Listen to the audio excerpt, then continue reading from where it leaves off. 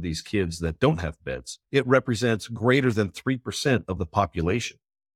So if you're in a town, 100,000 people, you got 3,000 kids that are either sleeping on the floor, on a couch with multiple kids or their parents. They just don't have a bed of their own. And as we started building more beds, that first Christmas season with my family, we built 22 beds and delivered them all before Christmas. And that was something we were just going to do every year. So really super fun Christmas project. A lot of my friends were excited to be a part of it. And it just got bigger and bigger every year. Believe it or not, the kids have been sleeping on the floor. They've never had a bed. Teens have never slept on a bed. It just blew me away. Then the first bed delivery I went on, that was my experience. 6-year-old girl, been sleeping in the backseat of her mom's car, never had a bed. And when I walked into a room, they finally came out of homelessness. They finally had some transitioning housing that they were living in. There's not going to be a kid sleeping on the floor in my town. And that kind of turned into our mission statement is no kid sleeps on the floor in our town. And we want our town to be everybody's town.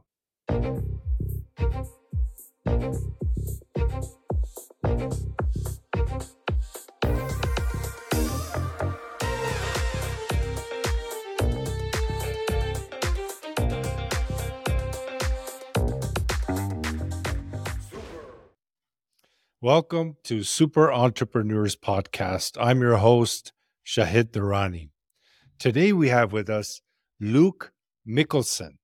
Luke is the founder and executive director of Sleep in Heavenly Peace, a volunteer-driven nonprofit dedicated to building and delivering handmade, fully furnished bunk beds to needy children. Wow.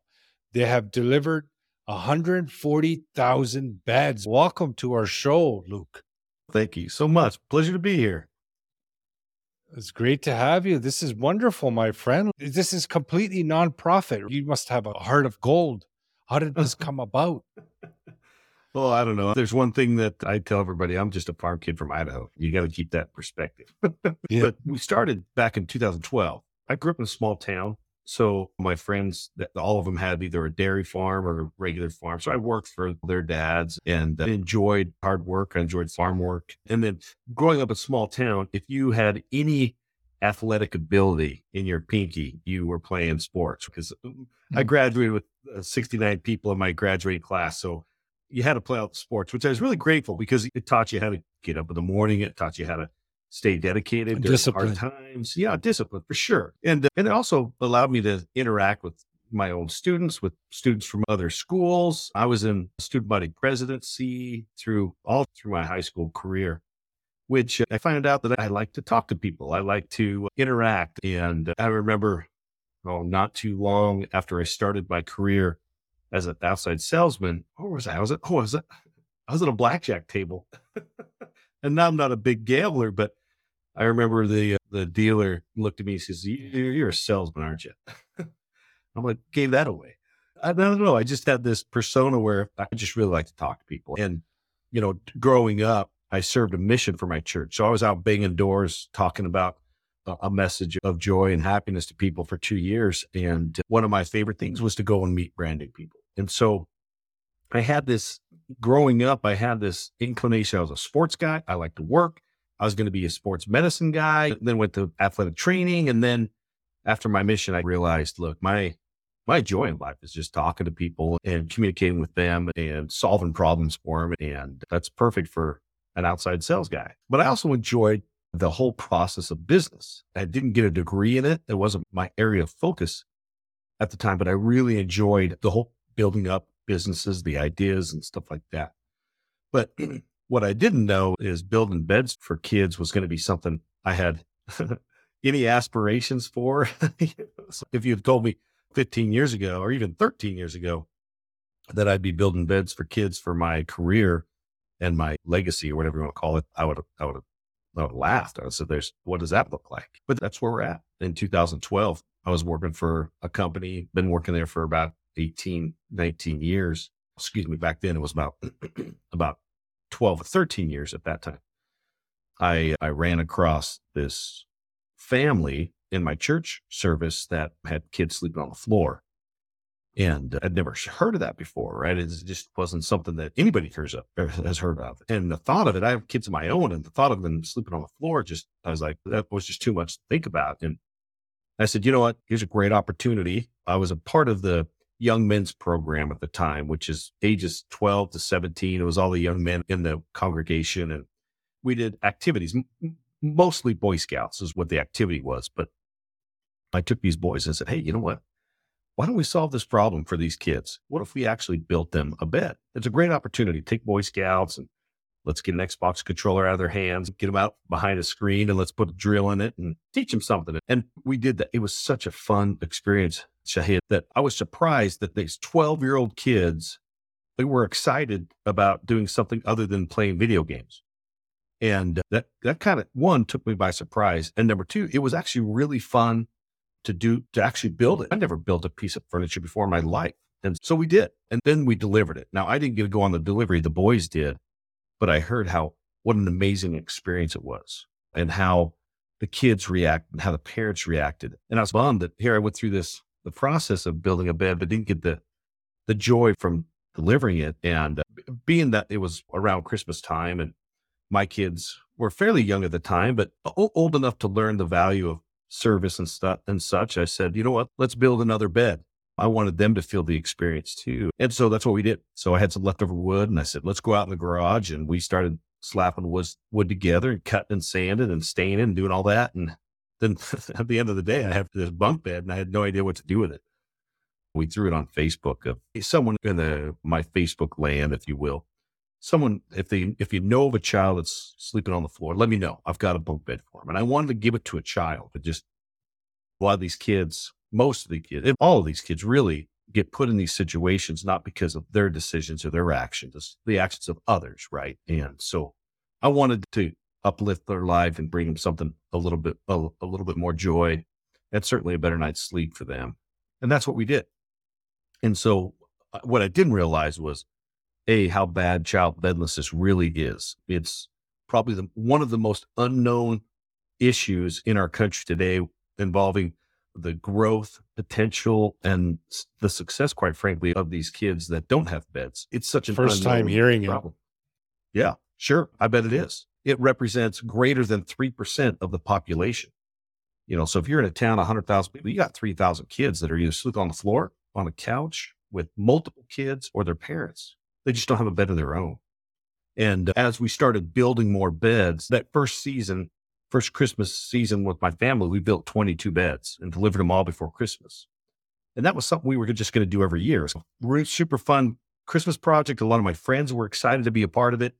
And it just got bigger and bigger every year, mostly because we found that the need was bigger. More kids would email us, or more families rather, said, hey, I know a family over here, or this family, believe it or not, the kids have been sleeping on the floor. They've never had a bed. Teens have never slept on the floor, or it's never slept on a bed. It just blew me away. Then the first bed delivery I went on, that was my experience. 6-year-old girl, been sleeping in the backseat of her mom's car, never had a bed. And when I walked into a room, they finally came out of homelessness. They finally had some transitioning housing that they were living in. And her room was she slept on her clothes. It was just a nest in the corner of her clothes. And it was so overwhelming to see that. And then to see the mom who's just crying the last 6 years of trying to provide for her daughter safety and security and things of that nature. And she can't get a bed. She can feed her, but she can't get her bed to her. It was such a neat experience. And I was raised by a single mom too. So it really hit home for me. I just remember going home after that delivery going, you know what, if I have anything to do with it, there's not going to be a kid sleeping on the floor in my town. And that kind of turned into our mission statement as no kid sleeps on the floor in our town. And we want our town to be everybody's town. And so here we have this major need that no one knows about. And we're learning more and more about it and how big the problem really is, but no real big solution. I only knew of one charity back in 2013, one charity across the whole country that did beds. It was actually in Charlotte, North Carolina, which is where I live now. And they were only servicing kind of the small Charlotte area, a couple of hundred beds a year. I knew what we needed to do, which is provide a platform or an avenue for people that have the same desire of getting kids off the floor. How can they do it in their own area, in their own town? And so really that's the process of the program that we put together, training people how to become a chapter president in their own area. We as in the headquarters, if you will, of Sleep and Have the Peace, we take on all the registration, all the IRS and taxes and insurance and all that administration stuff out of their hands. Chapter presidents just focus in on building, delivering, and raising money for the kids in their own community. So it's worked great. We've went from that one chapter in 2012 to now we have soon to be over 350 chapters trained nationwide. And we just passed our 150,000th bed built. So we're super excited. Yeah, it's like franchise for a nonprofit. Yeah, very similar. And some of it, to be honest with you, we just fell into it dumb luck. I knew what a charity was, but I didn't know what a 501c3 was and what you had to have a board of directors. I don't know what that looks like. And it was just a roller coaster, right? And luckily, along the way, I brought a lot of friends with me, very successful friends, and a combination of their business mind and mine and our entrepreneurial desires. We put this program and this organization together, and it's now the largest bed building charity in the world. In the world? Yeah. Yeah. We build now the one charity I spoke of earlier. They build about 1,200, 1,300 beds a year. Sleep and Have Peace, we build, our goal this year, which I think we'll get pretty easily, is 50,000 beds. So we build quite a few beds in our 330 plus, 350 plus chapters. So any other country, anywhere in the world could join this? That's right. So outside of the United States, it's a little bit of a process because we're in 4 countries. We're in, of course, the United States, Canada, Bermuda, and Bahamas. And anytime you get outside of the United States, there's some laws and restrictions and things that take a while to get and to overcome and get through. And really, we get asked all the time, can you come to Africa? Can you come to Nicaragua, Guatemala, Haiti? We get asked all the time to come there. And we have this little criteria where, look, what we'd rather do is come to that location, find someone that wants to continue the process and continue the program, teach them how to do it. And then when we leave, we'll support them with marketing and education and all that. But we want them to continue the program in their country. Kind of, I'd rather go down there instead of fish for them, teach them how to fish. And so that's been the challenge, at least, well, not in the other 3 countries, but in some of these other countries. In fact, I just got off a meeting about some people, an organization that wants to build beds in Guatemala. And we're trying to work out how we can put those pieces together where we can find someone locally that can take on as a chapter, organize some builds, work with the local government to get registered as a nonprofit, and then they can support themselves. So you people sending money like charities, is that how it works? You're not self-funded, right? No, yeah. A majority of our funding, probably 64%, something like that, of our funds come from individuals, people that support their local chapters. And then the rest is either companies, organizations that put on builds for us, or grants. We only have about 10% of our income comes from grants. But most of the time what happens is, and the way we organize this is, it's actually one of those dumb luck things we fell into, is we had to look at this as a business. And if I give any nonprofit that's trying to grow advice, is you got to look at this as an organization, your organization as a business, because that's exactly what it is. The only difference, you're not paying taxes. So if you're expending more than you have income, you're going to be out of business. If you don't plan for growth, you're not going to grow. And so when we put together this program, we knew that we had to keep our expenses down. We don't want to operate. I think the national average right now is 32% of your dollar when you donate to a nonprofit actually goes to administration. So only 68% actually goes to the program. SHP operates at 10% with a goal to stay around between 10 and 15%, Heather. And we do that every year. It's not easy to do, but we feel it's very important to keep our sacred dollars in the communities that want it there. When I started this, I didn't want to be some big nonprofit. That was never the goal. It was just to try to support as many kids as I could. But when people wanted to donate, forced us in to be a nonprofit, which was great. But I knew that I had enough business sense to realize, okay, we have to put together a program where we can grow, where this will be sustainable.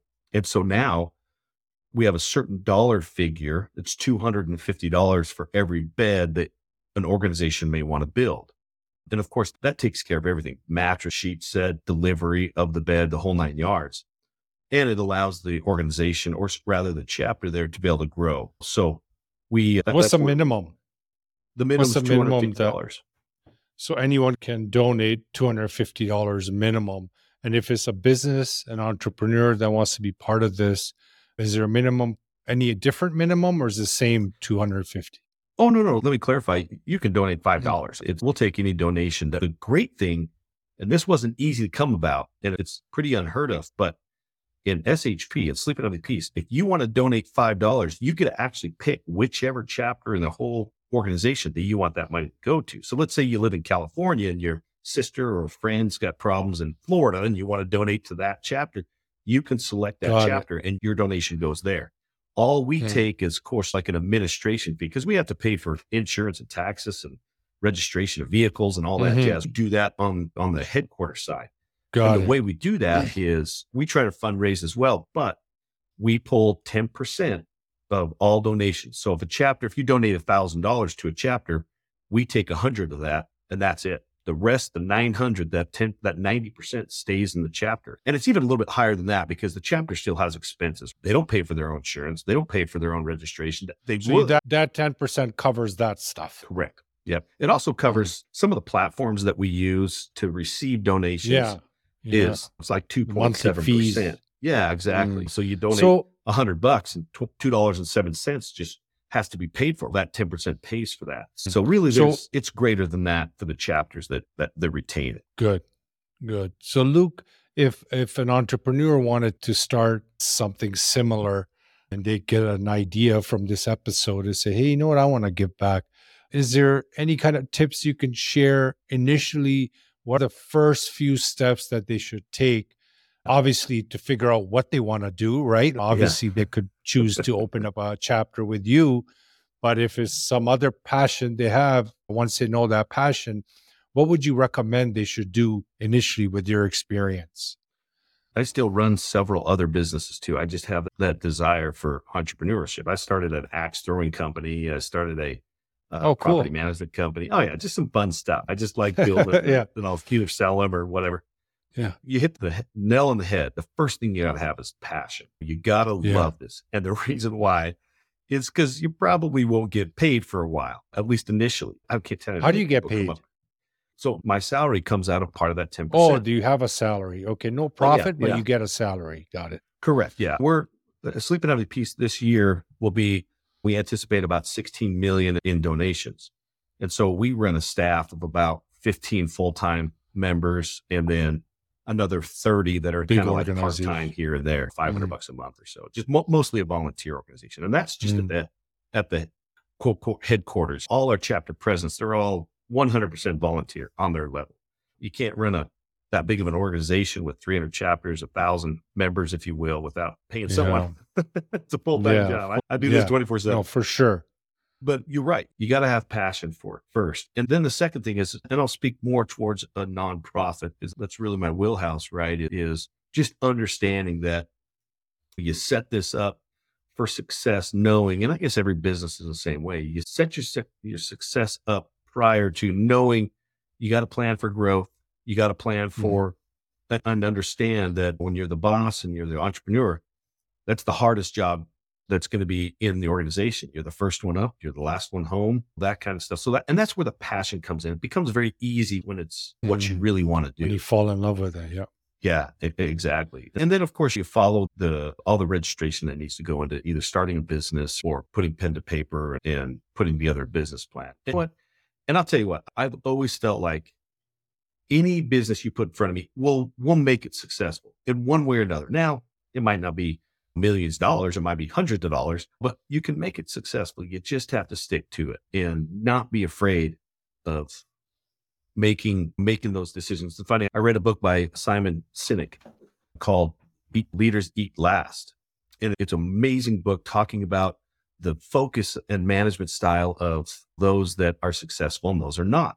And then he also Mhm. does a TED talk about the success of a leader and where leaders are most successful. And it's really interesting. He talked about, if I could plagiarize him just a little bit, he talked about how most companies work from he put three circles on the board, one outside, middle, and inside these circles. He said, the outside of the circle is the how, the middle of the circle is the what, or excuse me, the outside of the circle is the what, the middle of the circle is the how, and inside the circle is the why. And most organizations, most companies work from the outside in. They tell you, this is what we do, and this is how we do it, and this is why. But the successful companies, and he gave an example of Apple, he gave an example of the Wright brothers. The Wright brothers, everybody knows that the Wright brothers is a grandfather of airplanes, right? And aeronautics and things of that nature. There's a lot of people that were in that realm trying to solve the same thing they were, but they had all the money in the world. They had all the backing. They had all the engineering in the world, but the Wright brothers didn't have any of that. They weren't formally educated. They paid for this out of their bicycle shop. But why do you know their name versus someone else? It was because they worked from the inside out. They worked from the why. They told everybody why first, and that was their passion. Then they came to, how are we going to make this why work? What are we going to do to make the how work so we can get to the why? And that's, I can 100% agree. That's how Sleep in Heavenly Peace. That's why we're so successful, is because not just me, but the people that are involved with our organization, they're there for the why. They're not there for a paycheck at first, anyways. They're not there to make money. They're there for the why. And a nonprofit, that's normally how it goes, right? Only nonprofits that aren't successful either have problems with mission creep, or they get away from really what the why is. And so I don't know if that's really helpful. I just know, and I'm learning a lot, that if you're out there wanting to start your own company, want to start something, man, start with the why. Why are you there? Why do you want to provide this? And that really comes back to the passion. It resonates with me because I always feel that a business is a lot more successful when it's driven by heart. And that comes back to why, right? And when you have heart, there's just so much energy. And there's something about it when you do business from that place, not just trying to get the numbers, but you going from that place. It just seems that the success is so much more easier as well. And the work that you do doesn't feel like work. Right? If you think about it, and I was in outside sales for almost 20 years, and I found people like confidence. They like confidence in the product, and they're only going to feel confidence in the product based on the salesman, right? You can fake confidence, but if you don't have to fake confidence, if you're passionate about what you're selling or doing this, it's natural. That's right. And people are like, oh my gosh, this guy's going to provide curbing for me for my flower beds. And he told me everything about it, and he knows the ins and outs, and he's got me excited. Yeah. It's such an easier sell. It's different. Different. And that's why, why the passion, that's the first thing. It might be the biggest thing. Yeah. Yeah. It's the biggest thing, I think. Yeah, for sure. I agree with you, Luke. Oh man, it's been amazing speaking to you about what you're doing. It was a pleasure. It was an honor to have you on. I'm definitely proud to be able to promote this and get more and more people involved and help you get this message out. And also, I appreciate that you agreed to help us promote your episode on your network as well. We make a bigger impact together. So it's really much appreciated. Thank you so much again. I appreciate your time, and definitely keep in touch. Please. Yeah. Thank you. Thank you for having me on. And if anybody is interested in learning more about Sleep in Heavenly Peace and our history, please go to our website, shpbeds.org. You can donate. You can learn about your local chapter. You can start a chapter. It'll change your life. Seeing these kids and what we provide for them, it's life-changing. Amazing. So thank you for having me on. No problem. Audience, thanks again for joining us for another episode. Luke's information will be in the show notes, as always, his website, all the information you just shared, in case you didn't get a chance to write it down. Definitely just look in the notes and you'll be able to grab that information, get in touch, see if it's something that you can add on, because we all have that passion. We all have that desire to help. In entrepreneurship, the most successful ones are the ones that are finding a solution for a problem because they care enough to help. So this is another way to do it. And you can see Luke is a great guy, and definitely get in touch with him to see how he can help or he can help you. So thanks again. And thank you, Luke. Appreciate it.